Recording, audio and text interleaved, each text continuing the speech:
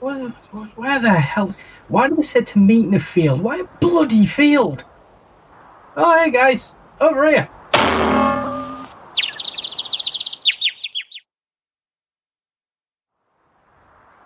There he is. You alright, man? What happened? Sorry about that. Kicked the ball a little too hard. It's okay. No, but wait a second. We met EGX, didn't we? Yeah, the green hair. I remember you. Ooh. Want to be on the podcast? Yeah, all right. Lead the way. Come on, Stumpy. Up you get, or I'll put you in the penalty wall. Make proper cannon fodder of you. Charming.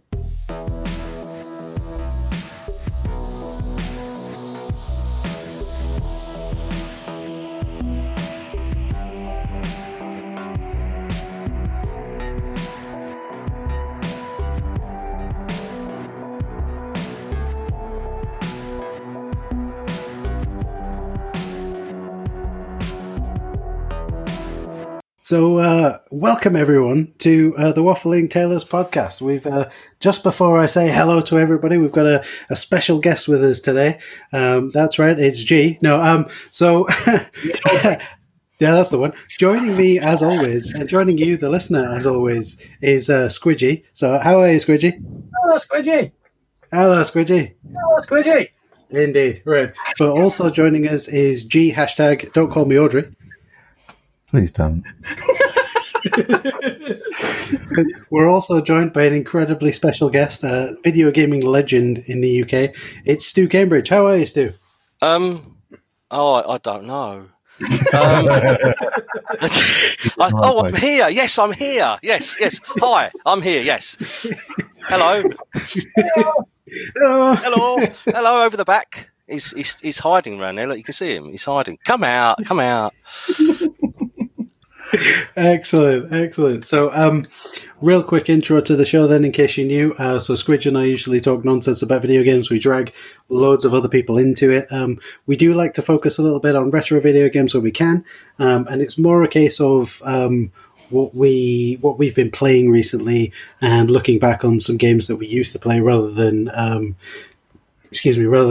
gaming news or anything like that, because by the time we release it, it's gaming olds, which is not particularly brilliant. But yeah, so usually we'll go around the room and ask what everybody's been playing, but this section of the episode is all about Stu and how we want to talk to him and all that kind of stuff. Right. So we're not going to do that. We're going to skip over that.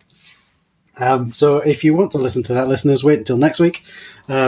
But we just thought we'd have a bit of a chat with you, Stu, see how you're doing, what you're working on, all these kinds of things. Have a chat with you about a little bit about your history, and we do have some questions later. But like I say, I can't guarantee that they're all sensible. That sounds good to me. Hopefully, it doesn't sound too much like an interrogation. Well, I've got a spotlight in here which I use when I'm drawing, so I could put that on my head just for effect. I could pull the blind down and just turn all the lights out, so it's just this one solitude light above my head. Does that sound good? Every so works for us. That's fine. Every so often, just slap yourself about. Awesome. Right. Okay. So. For those who don't know, Stu, because we do have a bit of an international audience, mostly Americans and Japanese, I found out earlier this week, which is interesting. So, konnichiwa to everyone over listening in Japan. What I'd like to say is that obviously Stu is a bit of a video gaming legend. I did say it earlier on. You were part of the Sensible team, coming up with Sensible Soccer and Cannon Fodder and all of those wonderful games. I do remember that you once described Cannon Fodder as lemmings with guns, which is brilliant.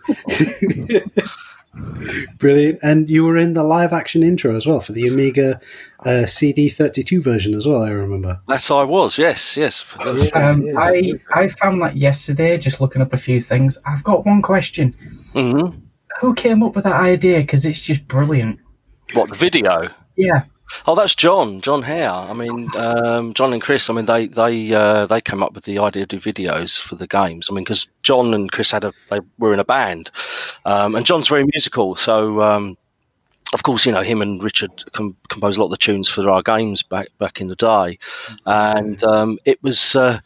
Just a really bizarre thing to do, just to say, oh yeah, we're going to do a video for this game. It's like, okay, what we're doing? Oh, we're going to dress up. Right, okay. But it's just brilliant. And the thing is, I'm really glad we did it, because looking back now, it's it's representative of us at the time, of what we were like, what we were about. Because a lot of developers, they get lost behind the screen, and you don't really know who wrote the game, you don't know who did the graphics. But for us, it was all about promoting ourselves, because we believed in what we were doing with the games. So it was, yeah. I was researching it yesterday, and I came across. I thought, right, I'll just get the tune, and then I'll look at like some gameplay and stuff, because I remember playing it myself. And then it just said live action Amiga CD32 intro, and I thought, I've got to play it. And I watched it for about 25 minutes straight, because I couldn't believe it. It was a lot of fun to make. I could tell. It was, and at the time, I mean, my only thing looking back, I wish I'd have embraced it a bit more, because we was all acting, but I wasn't really fully aware of what we was doing. So it's like, right, we're going to stand in a field and we're going to dance to music that's not really playing, and as you do. But yeah, I mean, looking at it now, I mean, it's we did all right, actually. I think with that, it's come out really well, didn't it? And I just wish the technology was better at the time, because obviously with the encoding, it's not, the quality on the CD32 wasn't great video playback. It was okay, but looking at it now, I mean, look at the VHS tapes of it. It's stood up all right. And we did actually record others. We did one for Sensi Soccer, or Sensi World of Soccer, I should say. And we also did one. Yeah, and we also did one for Sensible Golf as well. So I'm definitely looking for them later on. Are they in the public domain? I've got them, but I don't really want to put them up because they're not mine. I mean, John Hare's got them, so I believe that he's probably going to do something with them at some point. But you'll have to ask him if you ever meet him or interview him. But I have seen them, because they are actually all encoded up, and they're digitally stored now, so they're there. See, that was going to be my next question, was, maybe there's some Amiga hardware somewhere from when Sensible Software was bought by, Virgin and things. Maybe there's some hardware that survived somewhere with the files on it. Yeah, I mean, that's a very good question, because when Sensible sort of closed down, I mean, Codemasters bought all the rights, and they basically bought the company. As for the machines, I don't know what happened to them. I mean, I had an Amiga I used, which I still got, but there was an Amiga I used in the office which I didn't own. And I don't know what happened to a lot of the files on it. I mean, I backed up a lot of my data, but there's a lot of files that probably, are somewhere. I mean, one example is we did a project which was Sega World Championship Soccer 2, which was a hush-hush project at the time. And I don't have any of the graphics I did for that. It was a Mega Drive project, and I don't have any of the graphics, because I did that on the, I think I did it on the Amiga and the PC in the office. And I never actually took any of them files home to work on. So those files are gone, the source files. So the only art I've got of that is which I've taken from screen grabs from an emulator running the Mega Drive version.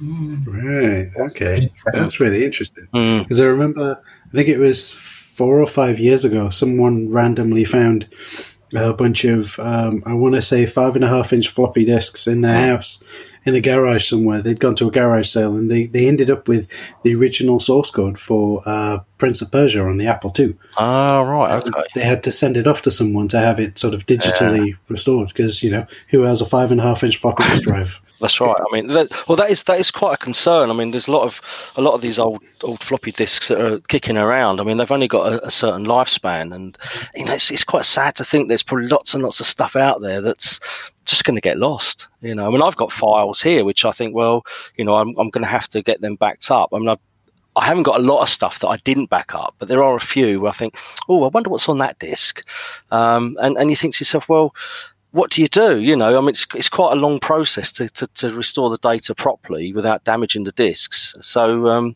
I think that it's nice that we can look at this stuff now, and we've preserved so much of it. And I think it's very important to do that, because now with everything digitally stored, on hard drives, and it's on the cloud, if a floppy disk goes and it's the only source of that art or that code, it's gone forever. So I think it's very important to try and archive as much as you can. I mean, I thankfully did a lot when Sensible closed, and I did back up a lot of my stuff. And then when I made the transition from Amiga to PC, I connected one of those. Do you remember those zip drives, the 100 mega zip drives? Oh, yeah. Yeah, I connected one of those to my Amiga, and I backed up all my stuff to those, and then plugged that back into the PC, and then copied them onto the PC, and that worked a treat. So a lot of my graphics from back in the day I've actually got, and which is a relief, because I'd be quite horrified if I'd lost any of them. Yeah, I could totally agree. In sort of day-to-day life, I'm a developer myself, so right. I totally understand the whole. You put hours and hours of effort into something, and then something comes along and deletes it, or your home office gets flooded, which happened to me a few weeks back, or things like that, and it just all goes a bit wobbly, and you lose everything. Yeah, it's certainly a concern, and I think it's very, very easy to back up stuff these days. It's very easy. It's a click of a button. So I don't think there's any excuse for anybody to not back up data now. I mean. It's part and parcel of working on a computer. I think these days is just back up. You can never have too many. Yeah. Nobody likes things going woohoo shit. I don't think. Yeah. Pratchett reference number 1. Many, probably. Oh, brilliant! But so we kind of bumped into each other thanks to the Arcade Attack folks, because we were all at EGX earlier this year, weren't we? We certainly were. And you were there with the team from Branching Narrative, weren't you? Because you have a new project that you were all working on. Yes. Can you give us a quick introduction to that? Yes. Well, Matt and Mark, who are Branching Narrative, sort of gave me a shout a few months ago and said, would you be interested in working with us on the I'm just putting some of the UI together for this project we're doing. I said, yeah, sure. And I said, what is it? And they said, it's Death Trap Dungeon. I went, right, okay. So my ears kind of perked up a bit. Okay, tell me more. And so what we've done, we've got this video stuff we've been working on, and we thought it'd be a good idea to take a narrator and video that narrator reading through the book, and then you interact with him on screen, and you make the decisions on as if you're playing the book in front of you, but they're narrating it. And it's like, okay, right. So anyway, skip forward a couple of months, and I got involved. And then they said, we've got Eddie Marson doing the narration. Well, I didn't know Eddie's name. I knew his face, like most people do, but you think, I know that actor. I don't know his name, but he's been in loads of stuff. So when they got him on board, and I saw the first bit of footage that they'd sent over to me, I was blown away, literally, because he just engages you directly into the screen, and anyone who's read the fighting fantasy books, you do get lost in them. And it's a really strange thing, because I mean, you've seen it at the show. Eddie's talking and he's narrating the book to you, but you're so drawn into it that you just immerse yourself, and you are literally in the book by his acting skills and the way he's got this character. You just go along with it. But what they've done is they've got this really nice little system in there which lets you just narrate through the book and navigate through the book. And my job was literally just to come up with the visuals of the interface and the logo and all that sort of stuff. So my role is quite small on it, to be honest. I'm not involved in any of the design stuff. But it's just a really nice project to be involved with. And it's going live. I think it's going live on Steam early next month. So I'll be getting it. it's. I can't wait. Because we had such a positive feedback from people at the show.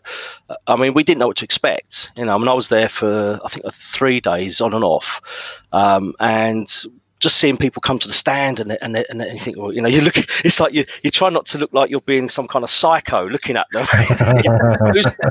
who's this coming along here? Right, go on, sit down. Oh, they've sat down. It's like, and then they sit there and they sit there and they sit there. They play it and they immerse themselves. And you think, wow, So I'm really hoping that it does really well, because it'll be nice to be able to do loads more of them, because it's such a great project to work on.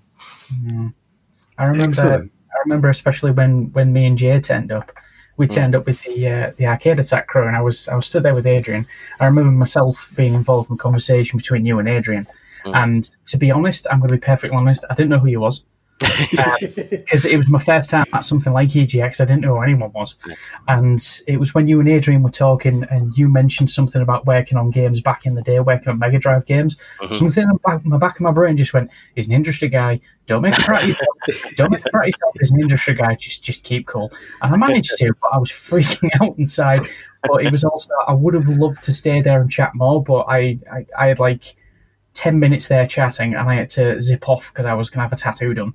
So I was freaking out about that as well, because I'm petrified of it, because why not have a tattoo done? So it was fun chatting to you, but it was for me, it was far too short.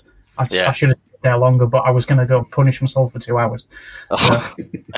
No, it's good. I enjoyed having a natter with you. It was good to meet. Generally speaking, I like to meet people who've been a fan of stuff that I've worked on, and just generally games. I mean, it's it's been my bread and butter for God knows 30 years, which is crazy amount of time. But it's nice to get people's sort of feedback from things, and just get people's opinions. And so I'm always happy to chat. And it's just nice to get people's opinions on stuff, and find out what they thought of this, and what games are they playing, and where they think the industry's going. Because that's another thing. I mean, the industry's changing all the time, so it's good to get different opinions on that. Yeah, it is. So, like, one of the things that I think you'd mentioned when you were interviewed by the Arcade Attack dudes not so long back, and you'd said that in the Cannon Fodder games, right up until you saw that you were talking about how you'd put in a little cutscene for when each of your characters dies, and like cutscenes for watching them join up and stuff. And I think that kind of you'd said that it gave you this feeling of empathy for the characters that you were playing with and as. And I think that's kind of missing a bit from your sort of modern video games, I think. I think it is. I mean, when you look at the graphics in Cannon Fodder, they're compared to what you can achieve today, they're very, very basic. The Amiga, lovely machine as it is, we use 16 color mode, and we had another 16 colors for the panel and the pointer. So we'd say 32 colors on screen, So there's not a lot you can do in that resolution and that color count. So anything you did put into it, you're kind of almost making the assumptions that people are going to fill in the gaps, because you're hinting at what they are. And as soon as we drop the names in, and we put names of the people in, and then we put the hill screen in where the little recruits are coming over the hill, it totally and utterly changed the way the game felt. And you could not sit down and design that. It just happened. And you're right. I mean, I don't play a lot of new games. I mean, my sons play a lot of the, like Call of Duty and those sort of games, and the graphics are amazing, but I don't feel the connection when I've had a go. I don't feel those connections. And certainly playing Cannon Fodder, you get like a little recruit come in, and little Freddie comes in, and he's like, okay, he starts off and he works through a few missions, and he gets his rank, he's going up and up and up and up and up. And then he dies, and you think, oh no, I've been keeping this guy safe, because every time he completes a mission, he gets better. He can throw grenades further. That's right. And when he goes, you think, oh, there's a genuine little, sense of loss there. You think, oh no, he's gone.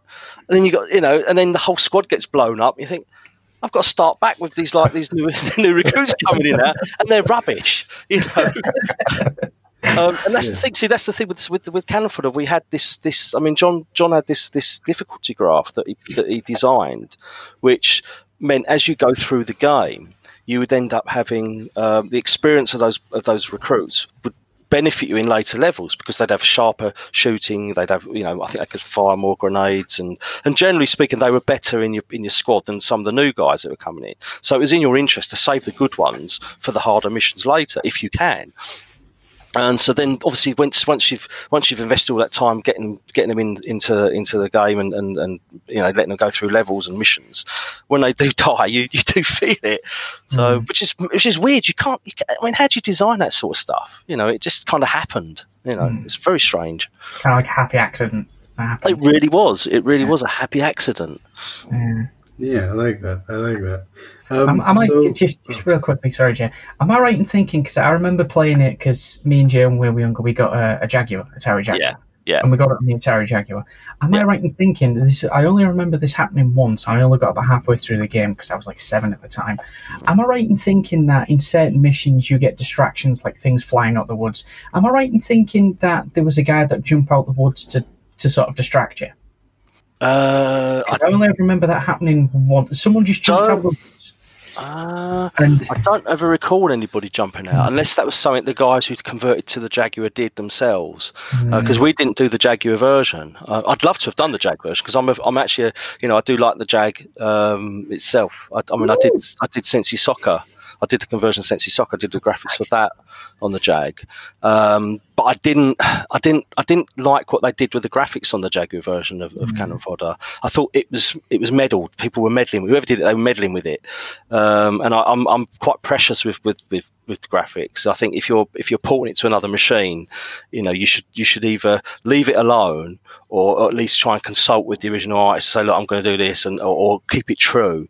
But that's just part and parcel of working in the industry. It's all business at the end of the day. So once it's gone, it's gone.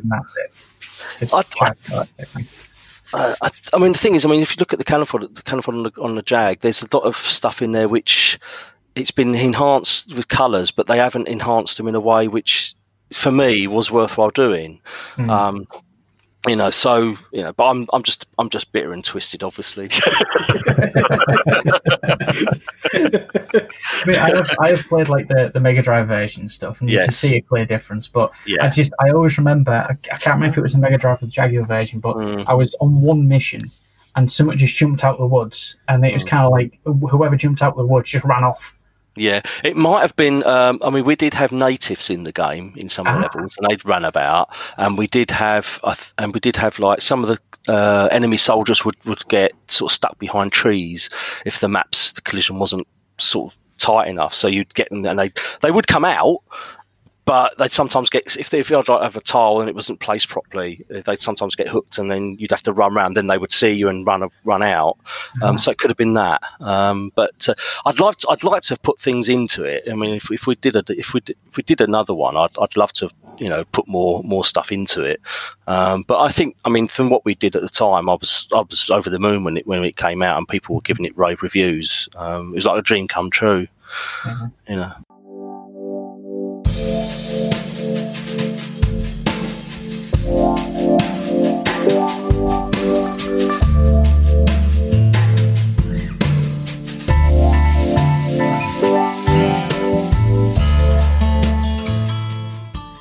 That's cool. So then, related to that, then, do you have a favourite title that you ever worked on? I know that we talked a little bit about Cannon Fodder there, but of the titles that you've been a part of, either as part of the team or as part of your sort of consultancy stuff that you've done, is there anything that was the most favourite thing to work on? I've said this a few times to people and they've asked me, but I've got a soft spot for a game that never actually came out or was even finished. It was early. It was a game called The Last Starship, which had lots of different graphics that I started working on, and that's just that's a vertical shooter, which I did on the Amiga, and that's because I spent so long getting the look right, because I wanted to make it the best I possibly could at the time. And this was before my Sensible days, so I did this before I joined Sensible. There's another one I did, which I haven't really got one. The thing is, I always try and do my best, whatever I do. I always put my best efforts in, because it's just how I am. I'm a bit of a perfectionist. I tell you what, I did like to do, and I did a project which never came out, which was a game called Molotov Man on the SNES, which we did at Sensible, and that never went anywhere. And I was really, really disappointed, because I was a big fan of the SNES at the time. I still am to a degree, and I had all these plans to do all these lovely graphics, and and we got a very basic demo running, and then it never got signed to anybody, so that was dropped. Which is it's just how it is. But I don't know other projects. I mean, there's not many I could say is my favourite. I mean, it's just the last Starship, I'd say, and I mean, Cannon Fodder obviously is a fave because it got so well received by everybody. And it gave me some good royalties as well, so, which is a bonus. Yeah. Okay. So, do you think there's scope for the last Starship to have a renaissance? Do you think if somebody was to approach you and said, "We've heard you talk about this a lot, and we've seen the artwork that you have on your website, and we think we can maybe try and do it justice," would you allow them to do that? Would you be involved? I would like to do something with them. The game was never really went anywhere. So as far as the name, I don't think you could use The Last Starship as the name, but certainly the graphics I would like to do something with one day, maybe the Mega Drive game or something like that, because there's so much stuff that I didn't do for it, and that's the thing that kind of kicks me. I think, we should have done something with it, because there's lots of stuff I wanted to put into it and I didn't, because the game was cancelled. If you've seen the graphics I've did for it, the first level's up there on my website. There's a few screens that I did from that, and it's just got this look that I really, really liked, and it was only 16 colours as well. So you think what you could do now, I wouldn't if I did anything now, I wouldn't go over the top and use zillions of colours. So I think you still have to keep that kind of limited palette feel to a project when you're doing pixel art. But I'd certainly whack a few more colours in there to up it a bit, to make it look a bit more sort of shiny and more pizzazz with it. But why not? If someone had come along and said, we're going to do a Kickstarter and do a Mega Drive game, we're going to do this and do that, I'd say, all right, let's go for it. I would never say never. I think it's I think the way that the industry is going, I think that's I don't want to say it's going to happen, but I think it's the scope for it to happen, because we recently had Tanglewood, which is developed on Mega Drive hardware with Mega Drive SDKs and is available as a cartridge. What was that one? Is it Xenocrisis? Xenocrisis, yeah. I actually bought that on my Xbox One, and I really enjoy that. I'm naff at it, but I really enjoy it. But you pair that up with the Mega Drive Mini, the C64 that's just about to come out, all of these devices that are bringing those older pieces of hardware back into the living room or into the games room or whatever. I feel like there's scope for it now. Yeah, I agree. I was talking to the other day about this to somebody, and I said that it's quite interesting to see there's a huge retro scene, which has kind of emerged in the last few years, and from that has been a need to have new content, new software, new games, and I don't see why there wouldn't be a reason to kind of publish stuff for these old machines, and because the need is there. People want new stuff, because a lot of the stuff today is just not ticking the right boxes. I like the idea that you could say, right, let's create a Mega Drive game, but we've got all this new technology we can use to develop with. The development tools now far exceed what we had back in the 90s. Far exceed it. And that's just me talking from a graphic artist's point of view.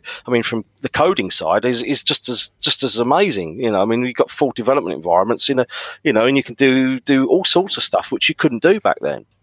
So doing something now, it just seems like a no-brainer, to be able to create stuff. And as long as you can sort the financials out, because you got to earn a crust from it.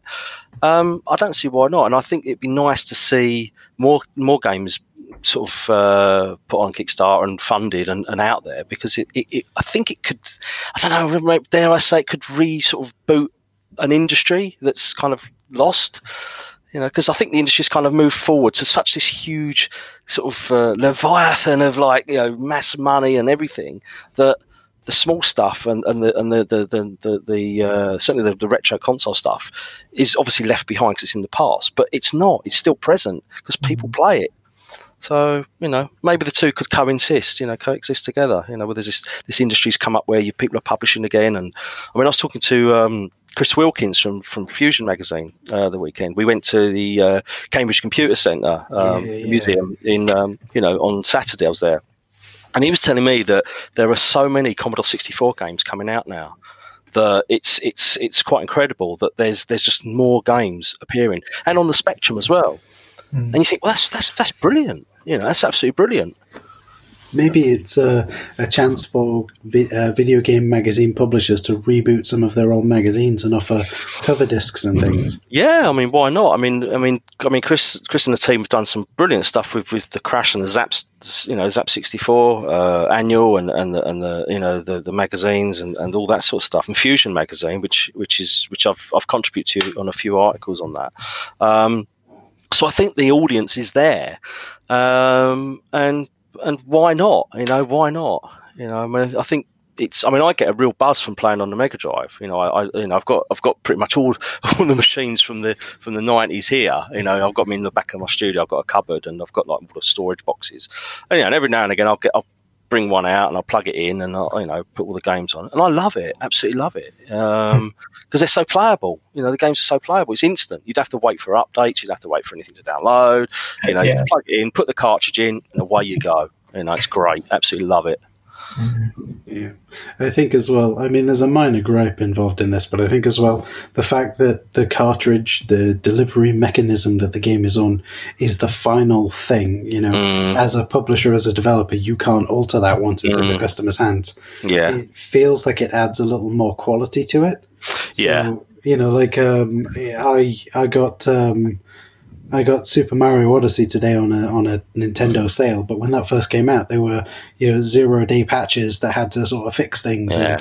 And Squidge was saying in one of the most recent episodes things with I think it was Borderlands 3. There's updates for that almost every day, and it's like, if it wasn't such a big rush to release it, maybe they'd be able to put a little bit more quality control. And if there was a final product and it could never be changed, maybe that would be the case. I don't know.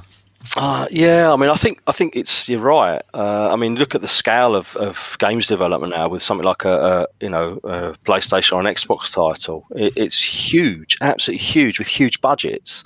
But it's the chain that goes follow that. It's a distribution chain, the retail chain, the online. Everything's going to be the marketing. So there's this huge machine that sits around it.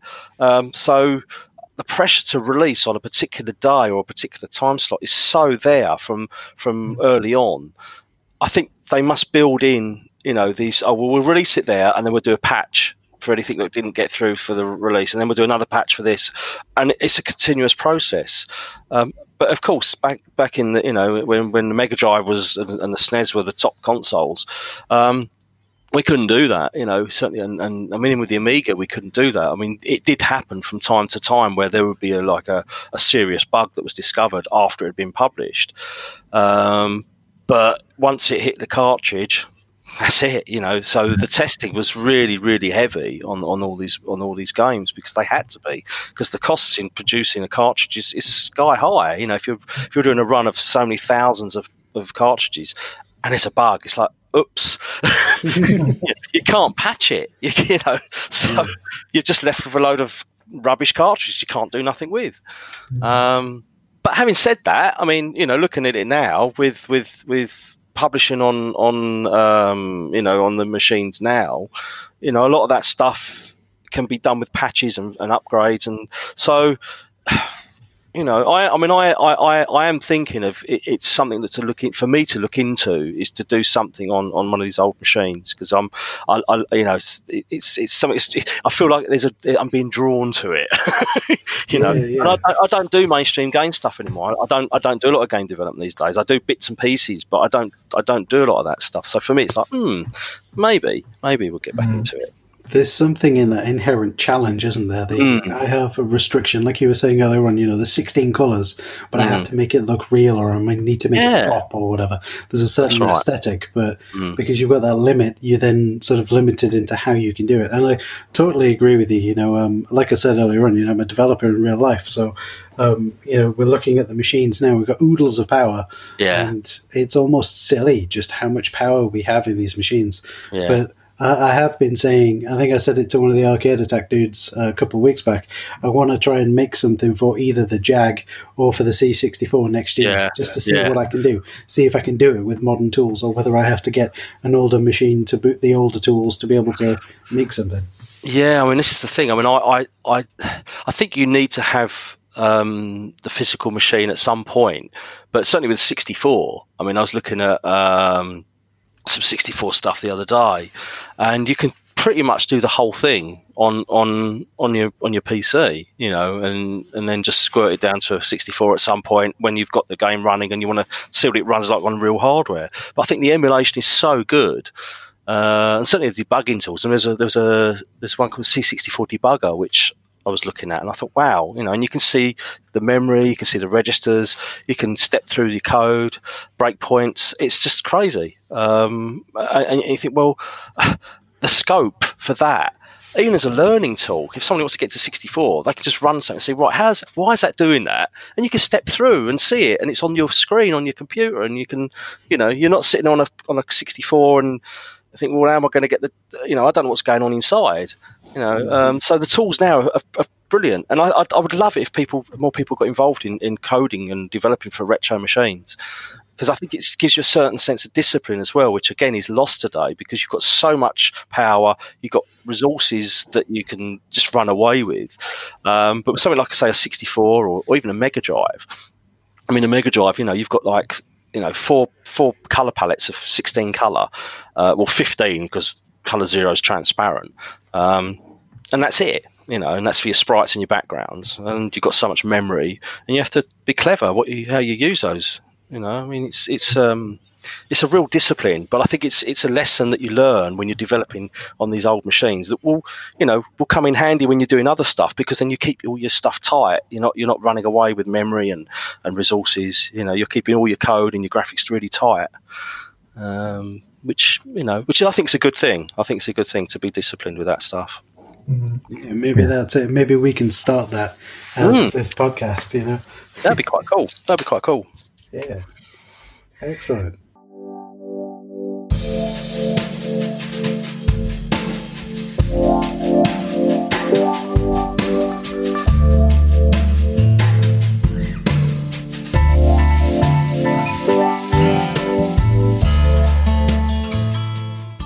Right, so I've got G hashtag don't call me Audrey sat next to me. He's been sat here very patient with a massive list of questions. I thought he'd gone to sleep.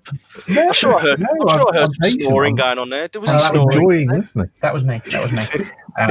So if we could get to his questions, that'd be brilliant, because I've seen some of his questions and they are a bit mad. I beg your pardon. All right, insane, sorry. Amateur. Okay. So obviously with, 30-odd years in and around the industry, I'd like to lead with, unfortunately, a very obvious question that I feel you're probably well pitched towards being able to answer for me. Right. Why is the word big so small, and yet the word infinitesimal is freaking huge? Well, I think you've got to look at the amount of bits involved in storing the data. That's the thing. Because certainly with the older machines, it's all fixed point, whereas the new machines are all floating point. So that does make a big difference. That's a beautiful, concise answer. This is precisely why I felt he was the man to ask. Okay. Moving on. Yes. Whizball. What the hell, man? Just what the hell? And how much house music was involved? Well, the thing is, I was a humble fan when that came out. No. So I was only what was it, 17, 18 when that came out. 17. So I actually played Whizball a whole weekend as a fanboy, because I was a big Sensible fanboy before I got the job. So for me, I mean Whizball, I know what you mean. It's crazy, absolutely crazy. But that's you think, well, I don't know what this is all about, but I'll just go with it. And then you just get immersed in it. Just, I did actually play the whole weekend. I even told my mum not to go in my room so she wouldn't switch the computer off. Or, she's going around, vacuum cleaner. It's like, don't go near the power socket. Yeah. Do not go near that power socket. Go you right. Can hoover from the hall, Mum. It's almost like you got the SWAT team in with guns saying, "Move away." I completed Whizball on a whole weekend. I left the machine on, because again, didn't have save points. Couldn't save it and come back to it. I know, but I mean, can you imagine what I was like when I first started? And I'm there first day. I turn up, get the job, and there's like John and Chris, and I'm working with them. It's like, and Chris was finishing WizKid at the time, wow, which is the sequel, and I'm like. And that was just as bonkers. Yeah. No, I don't know. I don't know what they were on when they did that. I'm glad they were on it. Yeah, mate. Okay, let's segue into my next question. Can we talk about Canon Soccer? Oh, right, yes. Do we have to? What inspired those design choices? Well, I mean, you've got Sensible Soccer in one room and Cannon Fodder in the other. I mean, what's there not to think about? One of many of our rather silly cover discs, wasn't it? It was, yeah. But I have to say, I mean, doing cover discs was a real pain in the bum, a real pain in the arse at the time, because we didn't really have time for a lot of these cover discs. So regurgitating code from an existing game, if to do one, was always good.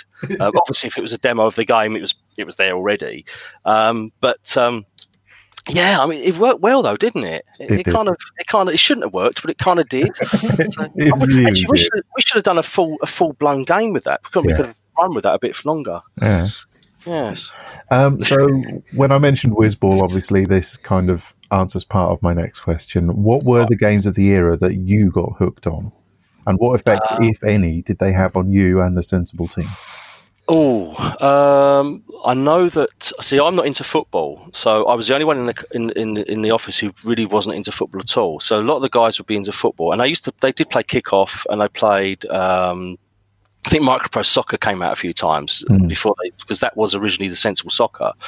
But for me, I used to play Sonic a lot. I played on my Mega Drive an awful lot, and I played Sonic the Hedgehog till the cartridge almost broke. That was. And I used to play a lot of. I played some of the real-time strategy games on the PC later years. What was the one I played? It's a really quirky little game I had on the Atari ST called Breach 2. I don't know if anyone remembers that. It's a real quirky little kind of like RTS game. It was that was a really weird one, but no, for me it was mainly arcade games I used to play. I used to play like Space Harrier. I used to love that. Star Wars, Empire Strikes Back, which was my favourite out of them too. But to be honest, I think at the time I was at Sensible, it was probably going to be some like on the Sega, like the Mega Drive games. But Sonic was my biggie at the time. I used to love playing Sonic the Hedgehog. Fair. Which is strange, considering we was doing stuff that was nothing like Sonic the Hedgehog, and I was sitting there playing the Sonic in the office. Market research. Of course. Yeah. Okay.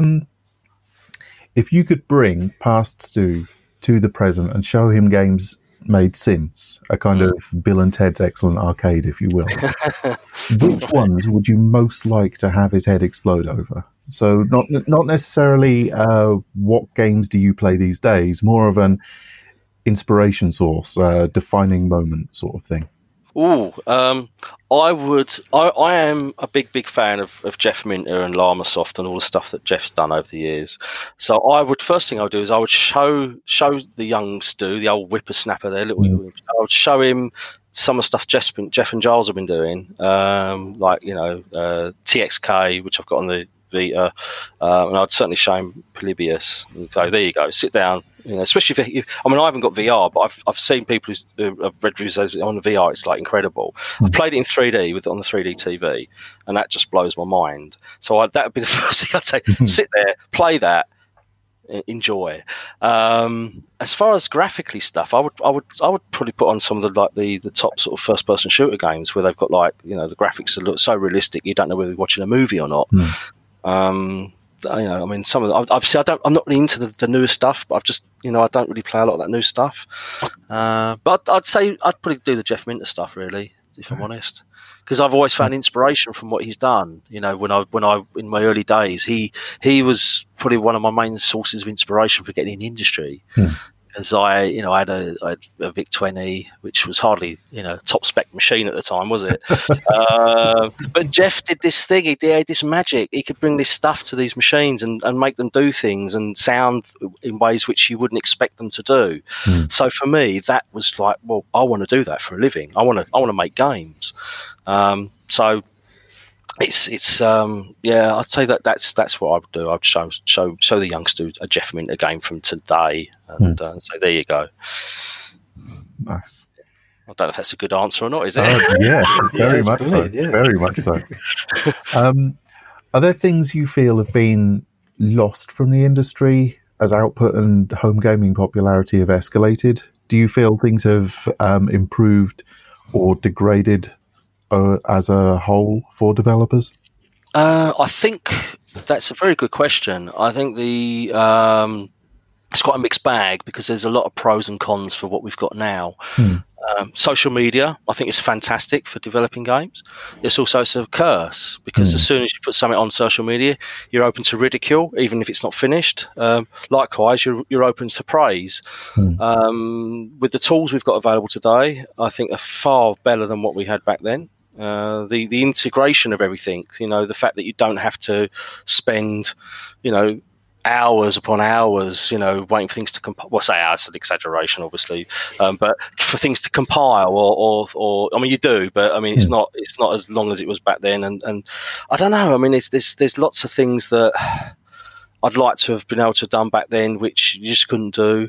The convenience of today would certainly be a benefit back then. But having said that, would that have altered the output from what we had to go through to achieve results? I mean, like the hardship we had to go through when I was a lad, that kind of thing. The labour before the birth. The hardship we had to endure to get things to move on the screen, and there's no internet, so you had to get a reference manual and basically have your head in a book next to the keyboard and learn that way. Whereas these days it's like, well, YouTube tutorial, right? What do you do? Yeah. So I think, I don't know. I mean, I personally, I try and I was really into social media when it first sprung up, but now I'm kind of stepping away from it a little bit because I find it very, very time consuming.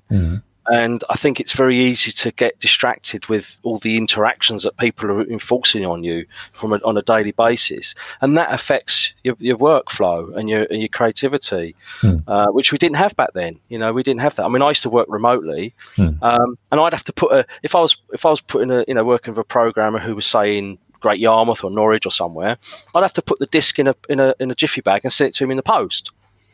Which is crazy to think that's what you can see about these days, can you? No. Yeah, get there, wouldn't it? Well, yeah, and then they'd get it and they go, bloody hell, where the hell has this been? It'd be like boot marks on it, and you think, well, I don't know, maybe the dog. I think you dealt with Norfolk's Royal Mail. It's not just that you get that letter through the post. Sorry, you were in, so you'll have to come to the depot. Yeah, exactly. And they wait for you to go out, and then they put the thing. Oh, well, we did see you coming out, but we haven't got the brain to say actually this is a letter for you. But I think all these hardships that we endured made what we did. I don't know what it was, if that makes sense. Yeah. I mean, everything's too convenient now. So, I'm not trying to get my sons to get into programming, and they're not no interest at all. I said, but there's all these tutorials, there's all these things, but they've got no interest. But I think teenagers back in the 80s were sitting there coding. And they did it off their own back. They weren't, spoon-fed sort of information. It was like, well, I've got to go out. I've got to go to the library, get a book on the 68,000 or the 6502. I've got to learn this. I've got to find a book that shows me what the Commodore 64 can do.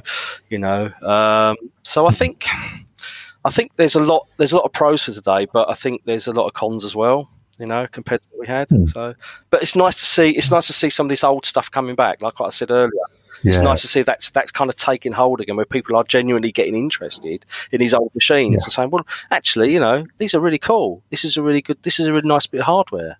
So, I think there. I don't know if I rambled on too much. No. He's a rambling old sod. That's what he is. He's a rambling old sod. Okay, we're back. We're down to my final question now. If I were to say to you, the red mongoose flies at night, but only when the waxing gibbous moon is in the west over Slough. What would be the correct response? Is it wearing a hat? I see he's a man of learning. Thank you. You have passed the test. And what colour hat? That's the most important thing. And is it? That's the next and is the level. hat tilted? Oh, Now we're getting into real deep Yes. semantics. Yes, that's why you're here to answer that that's question. it. See. And is it tilted to the left or to the right? Or is it down over the eyes, covering the eyes? We could be here hours of this, right? We could be here hours. Yeah. All good stuff. Right, well, that's me. Thank you. Okay, so what do you guys think about the this news about Rebellion buying the Bitmaps back catalogue? See, I think it can only be a good thing, right? Because it means that the newer generation of gamers get a chance to play the Bitmap Brothers back catalogue on presumably relatively new hardware as well, you know? Mm. But do you think? Actually release it? But do you think do you think they'll stay true to the original stuff, or like say for instance Speedball 2? Do you think it'll be like an all singing, all dancing 3D version, or do you think they should retain the look of the original but just enhance it and make it sort of more current? Well, the thing is, what do you think? What do you think would work best? With the things of stuff with stuff they've done with like the arcade classics, especially on like Xbox One and stuff. All they've done is slapped that game on an emulator and released it. And apart from a couple of exceptions, a lot of them stayed pretty true to what the game actually is. So I reckon it could be, if they released it in like either by themselves or in like a collection, Speedball and a few of the others. They could stick in achievements if they want. I don't think they really need to, but I think it could work well if they released it in sort of that format, sort of like an arcade collection. Definitely on all formats. Really, it could be on anything. And I mean, it sort of harks back to something we touched on earlier with regards to just that the preservation of the works that have come before. I think if it's handled right, it will be a really not just a nostalgic thing for people like myself as a slightly older gamer, a vintage gamer. Border on retro. But I mean, certainly my younger brother, a decade younger than me, so growing up gaming even through the 90s, he really would have kind of recognized so many of these titles. And I know he's always excited to see titles that he has this great nostalgia for. And I mean, he's got kids of his own, and they love to be introduced to the things that he grew up enjoying, and it's a great gateway for them.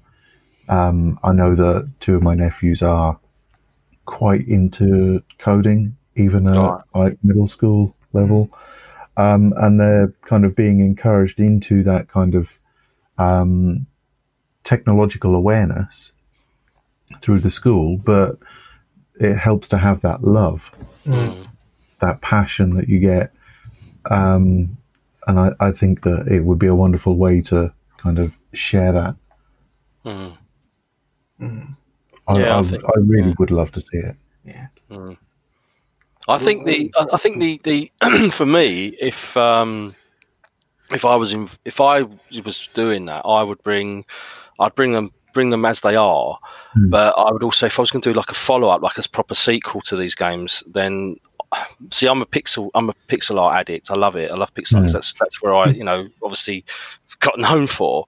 And I think with a lot of these old IPs, I think unless you're going to do something really phenomenal with it, I think you have to stay true to the roots. And that for me would be doing pixel art as well, but using obviously modern systems and modern technology that we've got. I mean, I love pixel art when you've got all the all the effects going on, like you've got alpha blending and all this lovely stuff that we didn't have back then. We had a few bits and pieces, but we didn't have anything like what we can do now. But just to enhance the games, but enough just to make it more current. But not change the core gameplay. I think the core gameplay is got to be retained in anything you do that's based on an old IP, and that goes to something like Cannon Fodder. I mean, doing Cannon Fodder, doing something like that now, I think you'd have to do something that is firmly set in the core gameplay of the originals. Cannon Fodder 1 and 2. And I think that, like, say, for instance, the Chaos Engine, I liked the Chaos Engine, but I always thought the frame rate was a bit low. And that kind of put me off playing it, because I'm a big arcade junkie. I love smooth arcade games. So for me, although it looked the business and it was fantastic art, and the game was great to play, but I just felt like the frame rate just let it down for me. So bringing something like that back with modern technology, they'd be like, yeah, this would be really, really good. So I'm actually really looking forward to see what they do. I really am, and I hope that they do stay true to the roots of the originals, and kind of almost sort of have a proper nod at the originals without actually changing them too much, from the fundamental level, so they are in their core. You can see that is like Speedball 2, or that is Speedball, and that is Chaos Engine. I'm not going to talk about Magic Pockets though. Because let's not go there.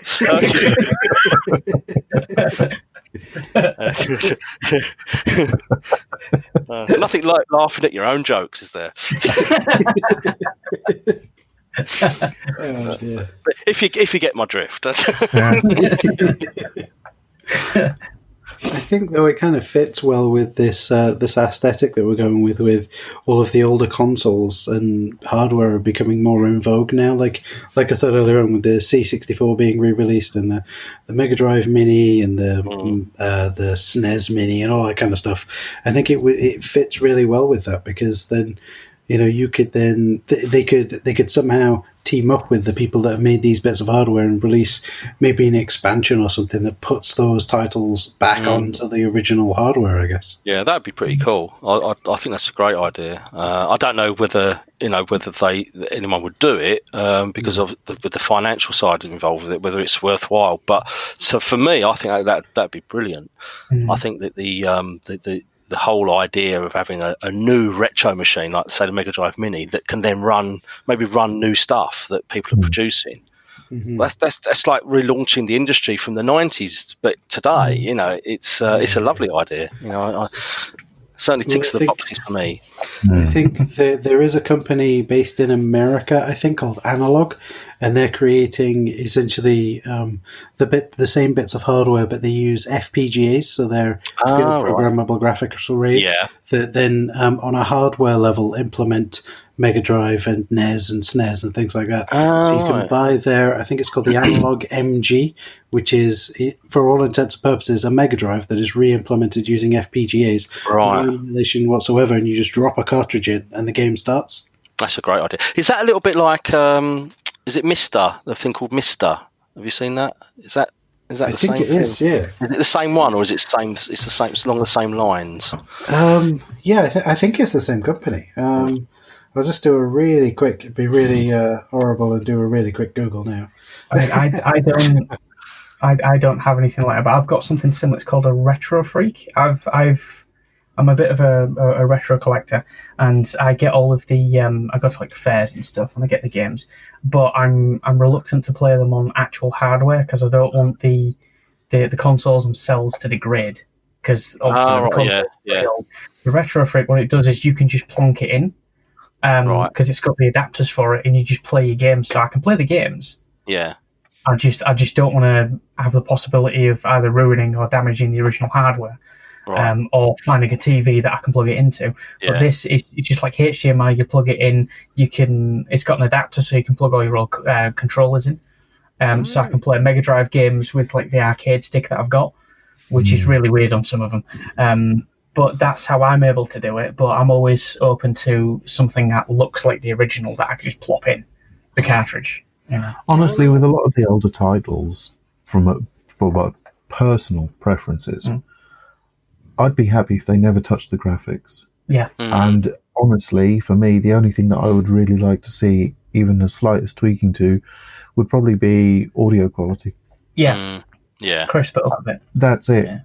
Yeah. That's it. I would be happy as anything to play those games in pretty much original format. And most of the gamers that I know, as someone outside of the industry, I'm just a player of games. Most of the people that I know who have any kind of feeling for 16-bit would be happy to do the same, and would probably prefer to do the same. Just play those original titles. Yeah. They were the ones that brought us to where we are. Yeah. So, you know. But I think look at something like Streets of Rage, which is that. And I was really sort of excited when I read that they were bringing another one out. And then when I saw it at EGX, it looks all right, but I really, really wish they'd have retained the pixel art look. But again, it's because for me personally, I just think that's what the IP was. That you know, and it's not like say Sonic or Mario where it's like a mascot for the generation of the machine that's currently out, and it just moves with the times. I think a lot of these titles, they just need to look more like the 16-bit era, and because I think there's a nostalgic glow associated with those machines and those times. And I think as soon as you start fiddling around with the look of the graphics and they start putting lots of smooth stuff in there, and it's all hand drawn or hand animated, and it's like almost like full HD. That's gone. That nostalgic glow is gone with it, and it's not there no more. Whereas if you bring something out, if you bring something out that's got like the lovely pixel art, and then you're just basically bring it out to say for the Xbox or the PlayStation, then you've got all that lovely power that you've got in their machines, but you've got that wonderful pixel art which is being pushed around in such a lovely smooth frame rate. You've got all the effects going on, and it stays true to the original. And I think that for me is the happy medium between old IP and current technology and current systems. And I really hope that anything that is done from this deal with the bitmap stuff is kind of has that angle on it. I don't think it will, but that's just my take on it. But who knows? Maybe you never know. You found that link, Jay? Have you? Yeah. So the Mister is an FPGA board essentially that's designed for emulation, whereas the analog devices, and it's the American spelling of analog, their devices like the Mega G and the Pocket are all designed so you can drop an actual physical cartridge into their machine, which looks like the original machine. So like the Pocket does Game Boy, Neo Geo, and a bunch of other formats. I sent Squidge a link earlier on today. The Atari links as well. Yeah. So you just get the official cartridges, dunk it into the machine. You've got the original machine in your pocket, I guess. That's good, because I saw Neil from Retro Man Cave. He done a review of one of the Mr. boards a while ago, and that's what kind of got me into looking at it. I thought, well, that's pretty impressive that they're it is effectively the hardware, but on an FPGA, and rather than just being pure emulation. So it's certainly something of interest to see where that's going to go, because having a new bit of kit that can play all the old cartridges, it's going to save wear and tear on these old machines, which have got clearly they've got a lifespan. I mean, how many times can you put a cartridge in a cartridge slot before it starts to foul? I mean, that's right. So I like the idea. I'm going to have to follow that a bit more closely, I think.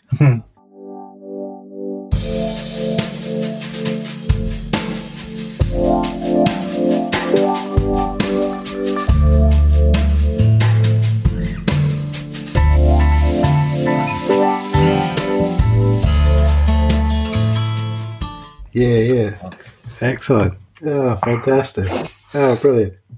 Okay, so Stu, just as we sort of wrap this up, because I know we've only really got an hour with you, I don't want to bleed into, the rest of your day. And you're right. That's fine. I'm happy to run over. I'm happy to run over a little bit if you need to. It's not a problem. Oh, well, I mean, taking liberties. That's it, right? You can stay here all day, can't you? Oh dear. But I was just thinking, how can folks get in contact with you, see what you're up to, look at all of your past projects, new projects, that kind of thing? You said earlier when you're sort of backing away a little bit from social media. sites? I mean, my website, stucambridge.com, is probably the best place to sort of check out my social media links.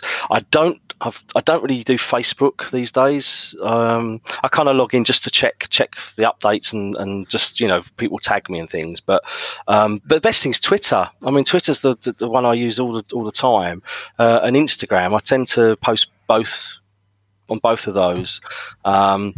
I don't really do any of the other things that are about. I mean, like Discord servers and all. I don't really do Discord. When people do Discord, I don't really do any of that. But yeah, Twitter is probably the best thing to do. I do, if you go on Twitter and follow me on that. I don't post all the time, but I do tend to post on there fairly regularly.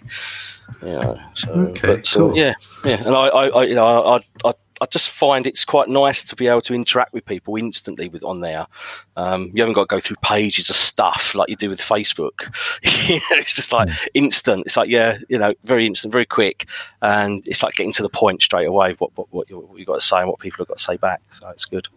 Awesome. Okay, so we'll make a point of putting links to your site and your Twitter. Oh, cheers! Sort of show notes and stuff. Thank you. But I was just thinking, would you mind doing telling us again about the game that you're working on with Branching Narrative one more time, just so that? Yeah, sure. I mean, what we're doing a sort of a video version of Death Trap Dungeon, narrated by Eddie Marson, and you basically sit and play the book on screen with Eddie narrating it to you, making the decisions that he presents to you using just basically clicking the button. Very, very similar to the way that I don't know if people have seen Netflix on Bandersnatch, the way that was working, where you've got interactive choices in different various choices. That kind of idea, but they had the technology done before, so they'd worked on a project. Matt and Mark had worked on a project before this, and then they just had the idea to bring it together and tie it in with something that was really well known. And I'd say check out branchingnarrative.com if you've not seen it yet, and Branching Narra on Twitter, which is the main Twitter feed for that. Or look at my Twitter feed, and you'll see reposting that I do on there. And just be prepared to get immersed once you play it, because it really does just take you inside the Death Trap Dungeon world. I mean, Eddie is just a fantastic actor, and when you see the videos on the Steam page, which is actually up now, you can see what you're letting yourself in for, because it's a pretty good ride. I mean, I've had a really I've had a good time working on it, and I just get mesmerised, and I'm working up with doing UI stuff, and then when I got the video playing, it's like Eddie's looking at me. Got me dual screen set up, and I've got one screen with like all the video on it, and the other screen doing graphics and stuff. And I keep looking over, and it's like he's looking at me all day long. And I said that to him at the EGX. I said to him, "Do you realise, I've looked at your face like every day for the last couple of weeks, and I can't look at your face anymore." It's just there, but it's just really. But if you look at there's be a bit more serious. There's the page that's up on Steam at the moment. It's got a video clip on there, and if you check it out, you'll see what I mean. Just go full screen with it as well. Don't look at it in the middle. Go full screen. Just sit there and just listen to and watch, and you'll think, oh, all right, this is and you'll see what it's all about. But it's great. It's really good. But I think the Branching Narrative are looking to do some other books as well after this one. So check them out. Follow them on Twitter. I think there's a Facebook page on there. They've got a Facebook page. But you can find all them links off of my Twitter page. And if you check that out, because I've got a few like retweets on there, which from them, so you can see that, and there'll be progress on there very soon. Because the games, I think they're planning to release it next month. So I think we've literally got about what we're on now. Yeah, I think we've got about 2 or 3 weeks until it comes out. Maybe just under. So out very soon, and it'll be out on PC, and it'll be out on Android and iOS, and then I think in the new year we're looking at other platforms. That's awesome, yeah. And it's something a little bit different as well, isn't it? It's a little bit different to what everything else that's out there at the moment. So it's and that's the thing we picked up when we was at the show. People were walking by saying, "What is this?" And saying, oh, and they just sat there and played it, and they thought, "Oh, it's really different." It's like, well, it's nice to have something a little bit out of the ordinary. which is a little bit different to another first-person shooter or another 3D adventure game or puzzle game. It's just something a little bit different. And what a great book it is as well. What a great book to start with as well.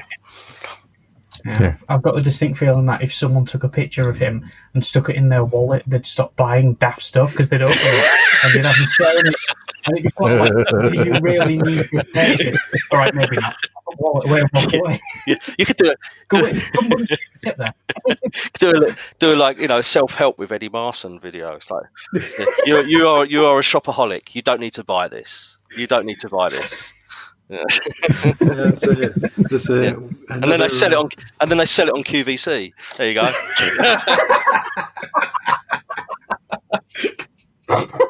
Yes, we've identified a gap in the market and we need to fill it.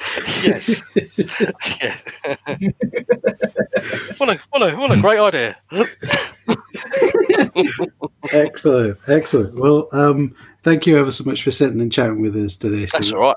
I feel like most of the conversation up until when G started asking you questions was a bit self-centered around my interests being a developer and all that kind of stuff. But hopefully we haven't scared you off. No, not at all. I'm always happy to come back if you want another chat. Just give me a shout and always happy to have a chat. That'd be awesome. Yeah. Maybe we can have a chat about working on titles for older systems one time. I'd love that. Or something. I'd love that. That'd be great. That'd be really good. Imagine if Chief Problems was on here. I won't be able to show up. Yeah. But one of our friends, Chief Problems, I might as well mention this. He's a massive fan of Cannon. Oh right, okay. And when I told him that we were interviewing you, I sort of said, "Well, do you want to be on?" He said, "No, I just end up I won't be able to show up." I said, "So what do you want me to say to him?" "Oh, just tell him that I'm a massive fan." I said, "I will do," but it's just sort of, "I won't be able to shut up." Okay, we'll leave you out of this one. Thing is, I mean, it's just nice. I mean, there's a story when Cannon Fodder had just come out, and it was because we was based in Saffron Walden, and there was I don't know if it was in Saffron Walden. I was in the shop that sold games. I can't remember if it was Boots or. And I was in there, and it had come out, and there's a couple of school kids standing and looking at all the Amiga games and ST games, and I stood there and I saw them, and obviously Cannon Fodder was on the shelf. And I picked it down and I said, "I've heard this is really good." I can't remember if they went and bought it, but I remember just thinking, "You cheeky bugger! Imagine doing that now." It's like, "Oh yeah, this game's really good." Yeah, I did the graphics, but yeah, this is really good. I mean, they call that viral marketing now. Yeah. Well, I suppose so. Yeah, I suppose so. But then again, I mean, look at box stuff. I mean, box stuff's box games. That's a thing of past now, isn't it? Box games. I mean, they're gradually fading away. Yeah, I mean, that's something else I would bring back: the full experience of going back to a previous question, jumping around here. Bring back that experience of the anticipation of a game and not having it spoilt with a YouTube video where someone's got a leaked copy, or whatever. All that stuff which we took for granted back then. So I'm going to go and cry now. I think we're all getting a bit misty-eyed and nostalgic. No. Yeah. I think I'm going to go and put some Miami Vice on. Nice. Where's my Jan Hammer CD? Where's it gone? It's over here somewhere. It's down here somewhere. There it is. Right. Yeah. It's the only CD I own. No. It's on loop all day, every day. More you know. Oh, brilliant! Brilliant. Well, yeah. Thanks for having a chat with us. I really appreciate it. No worries. And yeah, we'll have to maybe get you back on if you're interested, talking about some of the older development tools and stuff. Yeah, I'd love to. Maybe if I can get into the headspace of making something for an older console with newer stuff, we could maybe chat about my experiences of that versus your experiences of using the older stuff back in the day.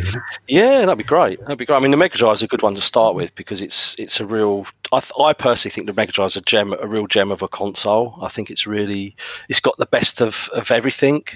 I mean, it doesn't excel at everything. I don't think it's got the best graphics, but it certainly has got the best of everything in terms of what you want out of a good 16-bit machine. So I mean, obviously Neo Geo is the king of the castle when it comes to those machines, but Sega Genesis is probably my fave, I think. So definitely have a look into that. So very good. Cool. Okay, well, you heard it here first, folks. I'm going to make a Sega Genesis game for Waffling Tailors. Yeah, and I'm not going to be able to not hear about it from now on for the next couple of months. Hear about it? You'll be in it. Everyone's silly now by talking about it. Oh no, they're going on about that bloody game again.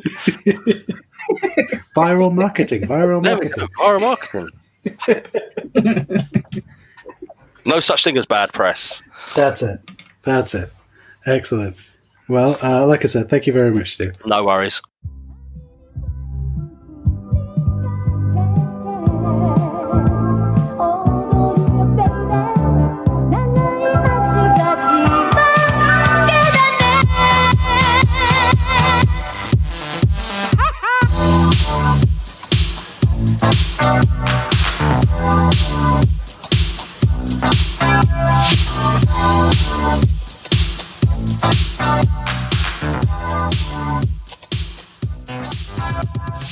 Intro music is Behind the Lines by Ian Sutherland. Outro music is I Need You Watashi no Sabate by GH. Spoiler break music is Spectral Subdiffusion Mix by Phonics. Palette cleanser music is Breathe Deep, Breathe Clear by Siobhan Decay. See the show notes for more details. The Waffling Tailors podcast is a proud member of the J&J Media Network. To find out more about J&J Media, head over to jayandjay.media or check the show notes for a link. I'm the one that'll make you sound like a legend and me like a chipmunk. Legend, more like, I think. That's it. Yeah, legend. Legend title. It's better to be a leg end than a bell end, I suppose. So. Episode title. Better to be a leg end rather than a bell end.